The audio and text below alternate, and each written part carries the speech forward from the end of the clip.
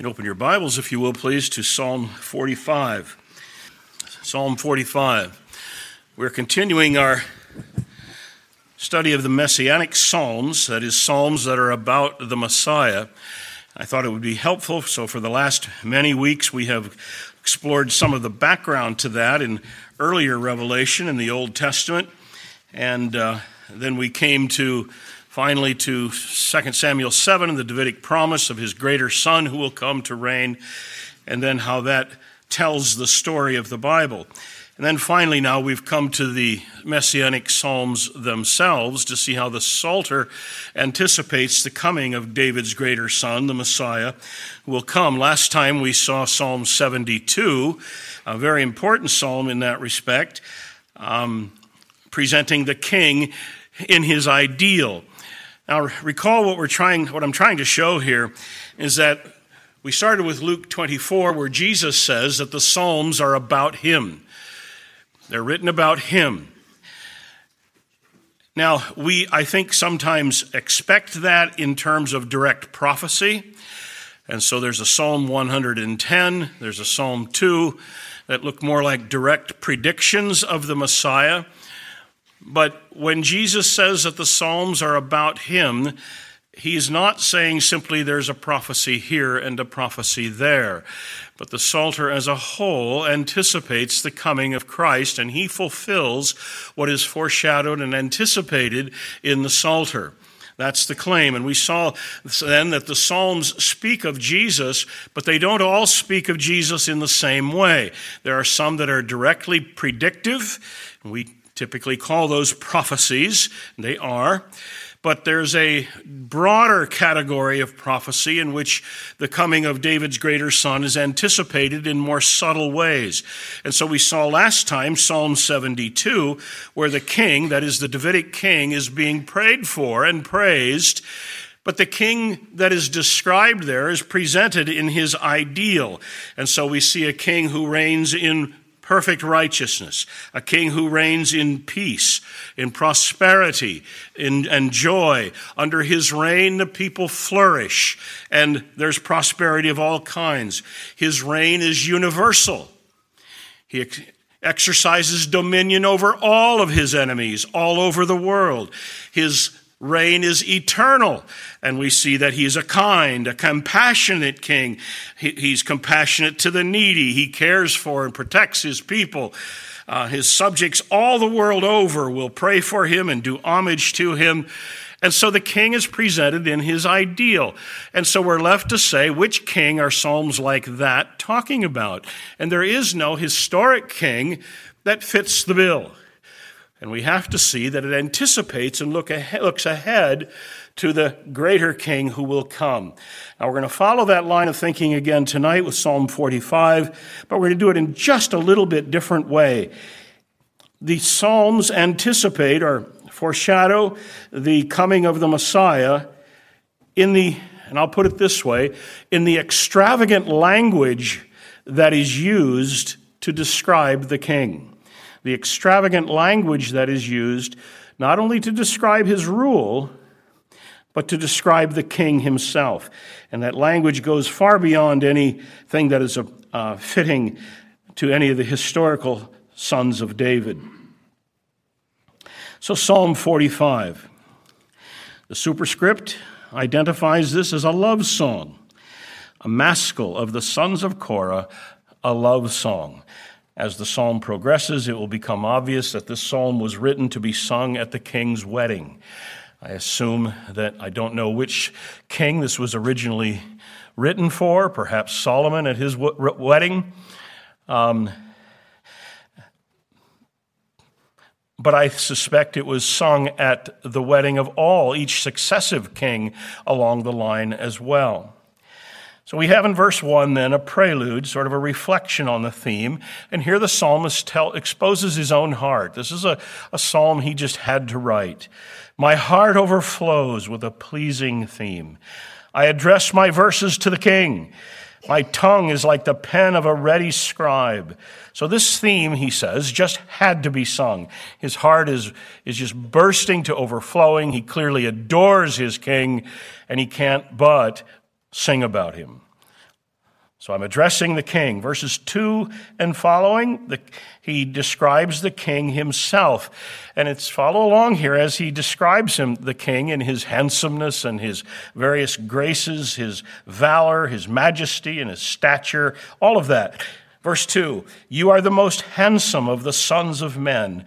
Grace is poured on your lips. Therefore, God has blessed you forever.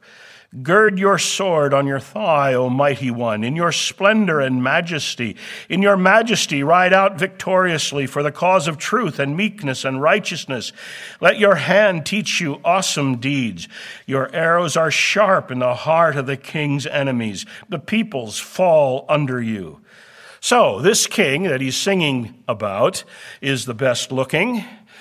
He's the most kind, compassionate. He's the strongest. He's the most valiant. He's majestic. He enforces righteousness the world over, universally. So this king is not some mere figurehead. Sort of like the empty suit that embodies the position, but he represents a great office, the guy who's actually a bumbling fool, has to be led by the Easter bunny by the hand so he doesn't walk into the bushes, but he's not really filling the office well. That's not this king. This king embodies his royal dignities and the glories associated with the office. That's who this king is. What the office represents is who this king is. Verse 6 and following, more of the king's person and majesty. But here, again, notice he uses just this exorbitant language. Your throne, O God, is forever and ever. The scepter of your kingdom is a scepter of uprightness. You have loved righteousness and hated wickedness. Therefore, God, your God, has anointed you with the oil of gladness beyond your companions. Your robes are all fragrant with myrrh and aloes and cassia. From ivory palaces, stringed instruments make you glad. Daughters of kings are among your ladies of honor. Now he introduces the bride and the honor that the bride will have. At your right hand stands the queen in gold of Ophir. Stands at the right hand. Stands at the right hand, his right hand. That is the position of authority. So this queen is with him, not just on the wedding night. She's with him in the administration of his kingdom. Verse 10, she's evidently a Gentile bride, a king's daughter. Perhaps there's some alliance that has been made. Verse 10, hear, O daughter, and consider and incline your ear. Forget your people and your father's house, and the king will desire your beauty. Since he is your Lord, bow down to him. That is, she has a dignity, and she has a place of authority in the kingdom alongside him, but her dignity is derived from him. So she bows before him. Verse 12 continues, speaking of her dignity as the queen. The people of Tyre will seek your favor with gifts, the richest of the people. All glorious is the princess in her chamber, with robes interwoven with gold. And now, verse 14, we have the wedding procession. In many colored robes, she is led to the king, with her virgin companions following behind her. With joy and gladness, they are led along as they enter the palace of the king. And then verse 16 speaks of the sons that she will bear to him and who will then carry on his rule. In place of your fathers shall be your sons. You will make them princes in all the earth. And then verse 17 ends with universal, endless praise given to this king. I will cause your name to be remembered in all generations. Therefore, nations will praise you forever and ever. All right, we read this love song. Praises the glories of the king. He's the greatest. He's the best looking. He's the strongest. He's the most mighty. He has this rule that is universal. He enforces righteousness. So again, he's presented in his ideal. And we have to ask the question then, of whom is this psalm speaking? Which king is in view? Now, there's no historical superscript to identify which Davidic king is in view. As I mentioned, it perhaps was sung at Solomon's wedding, and I assume it was part of the ritual, part of the ceremony that was sung at each royal wedding. It was part of the celebration. And the language that is used here of the king, describing the king, it's grand, it's extravagant, and you expect that in poetry. Poetic excess. We see that all the time, and we understand that poetry can overstate things at times. And so verses 3 to 5 describe the king in terms of his splendor and his majesty, his greatness, his success, his international rule. Verses 6 and 7 tell us that his reign is marked by righteousness. And all of this is very grand, describing the royalty of this king. But verse 6 transcends any merely human king. And it's addressed in the vocative. Your throne, O God, your throne, O God, is forever and ever. The scepter of your kingdom is a scepter of uprightness. You have loved righteousness and hated wickedness. Therefore, God, your God has anointed you with the oil of gladness beyond your companions.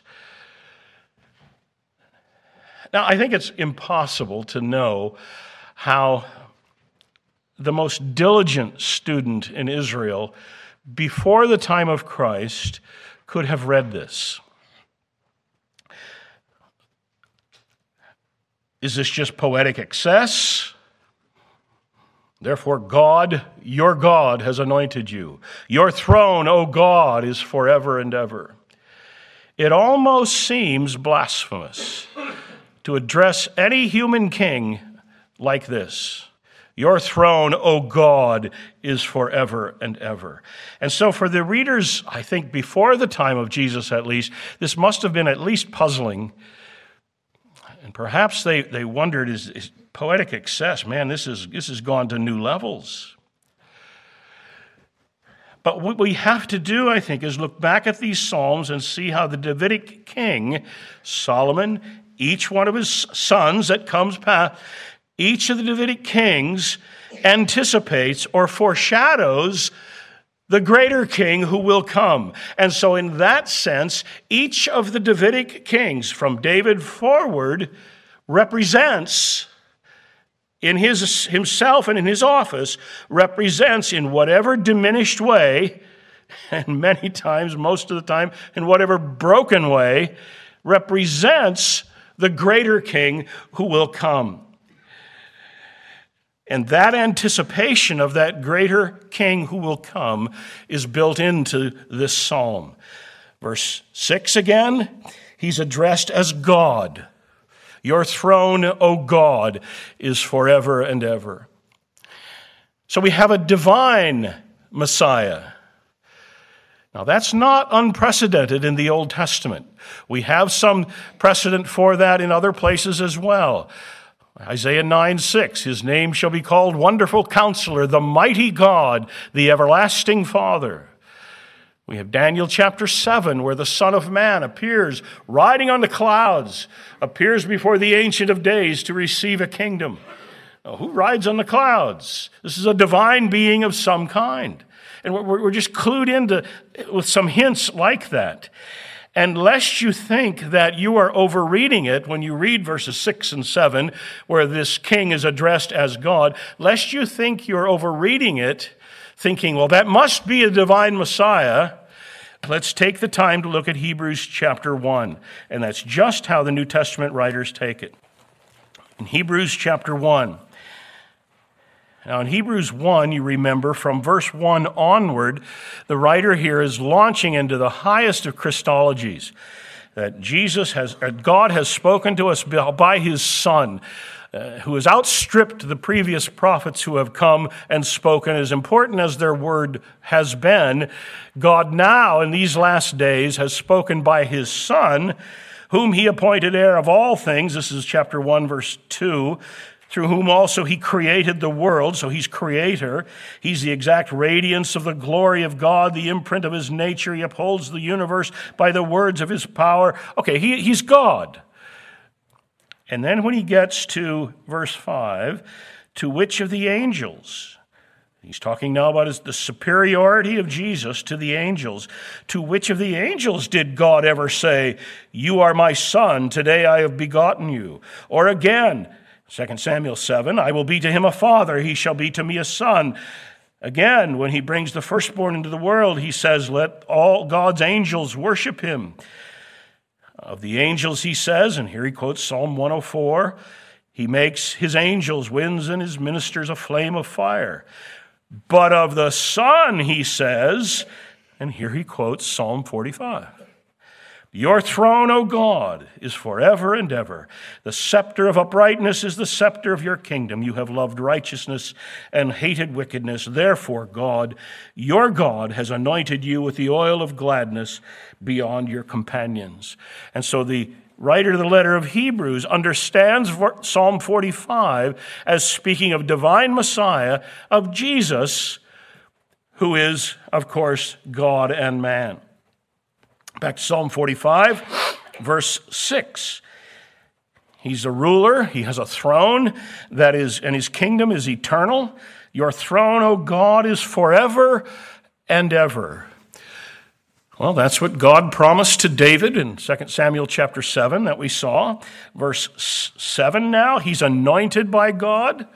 Therefore, God, your God, has anointed you with the oil of gladness. Well, that echoes as well in Isaiah 61. The Spirit of the Lord God is upon him. This we find at the baptism of Jesus, his anointing with the Spirit at John's baptism of Jesus. But verse 7 gives us even more than all of that. Therefore, God, your God, has anointed you. Therefore, God, your God, has anointed you. So we have something of a paradox. This king is God, and yet he's anointed by God. Now there's a paradox that can't be resolved until you come to the incarnation of Jesus. And so we have here already in Psalm 45 an anticipation of what we call New Testament theology or New Testament doctrine that's revealed more in its fullness. But all of that is anticipated here. We have a divine Messiah. We have the rudiments of the doctrine of the Trinity. We have the incarnation. All of that directly implied here in verses 6 and 7. And that's the way Hebrews chapter 1 takes it. Again, verses 8 and 9. Your robes are all fragrant with myrrh and aloes and cassia. From ivory palaces, stringed instruments make you glad. Daughters of kings are among your ladies of honors, and your right hand stands the queen in gold of Ophir.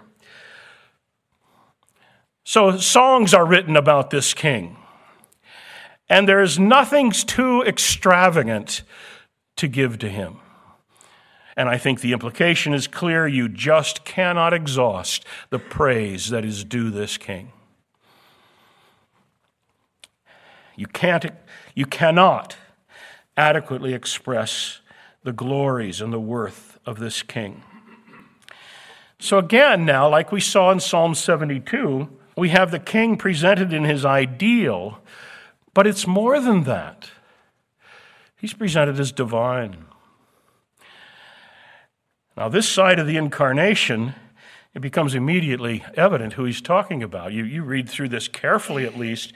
You read through it quickly, you may miss it, but you read through this carefully, and you see all of this, and you begin to think, that looks a lot like Jesus. And the psalmist, then, we need to see him as anticipating, foreshadowing this great king. In the king that they sang to at his wedding, we see a representation of that greater king who's still the hope of Israel and is still to come. Many commentators have tried to identify the particular king that's in view here, but no exact identification is given. The psalm is not about any particular historical Davidic king. On the one hand, it's about every one of those Davidic kings. But each of those Davidic kings represents the greater king who will come. And so ultimately, this psalm is about the greater king who will come. And it is the king that every previous Davidic king foreshadows. Glance back at verses 2 to 5. You are the most handsome of the sons of men. Your grace is poured on your lips. Therefore, God has blessed you forever. Gird your sword on high, O mighty one, in your splendor and majesty, and so on. Derek Kidner, who has written a wonderful commentary on the Psalms, writes this: this portrait, verses 2 to 5, could be discounted as conventional flattery if it were not for the one king of whom similar things can soberly be said, that he is, in verse 2, the chiefest of 10,000, that no man ever spoke like this man. Or verses 3 to 5, that he's meek and lowly, that he rides forth conquering and to conquer. And verse 4, that he's called faithful and true. There is one king of whom all of this can be said in complete sobriety without any excess at all. And this is the one that's anticipated in it. Same with verses 6 and 7. God and yet anointed by God. Verse 17, at the end of the psalm, universal, endless praise given to this king. That sounds a lot like Jesus. Now, I think once we've seen all of that, we might see a little bit more. And that is that we might have some implications here, since this is a song written for the wedding of the king, and it's about him and his bride. And we might have some implications here for understanding the Song of Solomon. That there's a song, a love song about the king and his bride. Now, there have been many allegorical approaches to the Song of Solomon that I think have been a little excessive. But I think we can see here some warrant for seeing the Song of Solomon as in some way reflecting the love of Christ for his church. And if you have any doubt about that, then Paul confirms it for us in Ephesians chapter 5. That all of this of Christ, of God and his wife Israel, and Christ and his bride, all of that is symbolized in our weddings as well. Now again, let's go a step further. Once you see all of that, I suspect that we might further see in the Gentile bride, verses 10 and following, some foreshadowing of the church. The Christ bride, which dominantly at this point in redemptive history is a Gentile affair. Verses 13 to 15 here, the bride is presented to her king in her glories. Well, that's the kind of language that's picked up in 2 Corinthians chapter 11 and Ephesians chapter 5 about Christ presenting his church in all her glories to the Father. Verse 9, at your right hand stands the queen in gold, so she shares in the administration of his kingdom. Well, that's everywhere in Old Testament and New Testament prophecy, that we share in the reign of Christ. We have it in Daniel chapter 7, where the saints share in the reign of the Son of Man. We have it all the way through to the book of Revelation. Verse 16, we have sons as exalted princes in the earth, the church reigning with Christ. And that might inform for us the little by-the-way statement that we find in Hebrews chapter 2, where Jesus came to bring many sons to glory. And you might remember way back when, on a Sunday morning, when we looked at Psalm 3, where David writes this psalm in light of his fleeing from Absalom. He had to flee the city, you remember, and he writes this psalm of lament. And you might remember we rehearsed some of the history behind that in 1 Samuel chapter 15 in particular, where Ittai, the Gittite, met David on the way out of his city as he has to leave. And Ittai says, I'll go with you. And so there's David leaving the city, and it's a Gentile who goes with him. And there's some anticipation already, I think, of the at this point in redemptive history, predominantly Gentile church that Christ has. Well, and I want to say, too, that there have been many interpreters of the Psalms who I think have been excessive in their almost an allegorical approach, and every time that there's, not just in the Psalms, but anywhere in the Old Testament, anywhere there's anything where you can draw a parallel, they're saying it's a type of Jesus or something like that. I remember reading one commentator one time, a guy I respect, but he was talking about the tabernacle in Exodus and the building of the tabernacle, and the center board on the back wall of the tabernacle represents eternal security. I'm not sure how he got that, but that's what he said was it represents. And I think it's a little excessive. But when you see these trajectories going through the scriptures that the biblical writers themselves pick up on, I think we have warrant. In fact, we are commanded, I think, by the way the New Testament writers take the Psalms to see, yeah, that's the way it was intended to point. Not the center board on the back wall of the tabernacle representing eternal security, but we find Jesus. And certainly in places like this in Psalm 45, where the language is just so excessive, you have to say it's speaking of the greater Son who will come. So we have the superscript, a maskil of the sons of Korah. That was that musical guild that David established. A love song. It's written for the king on his wedding day. But be mindful then as you read through the psalm of what the king and who the king represents. Intentionally looking, so the writer here is intentionally looking beyond that king to the king who will come, and to do that he ties into a stream of prophecies that we find all over the scriptures. And so I think we have great warrant and a firm foundation to say, yeah, this is obviously talking about Jesus. Now notice again, this prophecy is not as direct and not as obvious as Psalm 110, it's more subtle than that, but the language exceeds, and in such a way that you have to see, once you take the language seriously at all, that it's prospective of the greater David who will come. I mentioned last time that it has become, there's some move to correct this now, but there has been for a long time a mindset among Old Testament scholars to say, no, what we need to do is study the Psalms on their own terms. Forget New Testament revelation. Let's just understand what they understood at that point.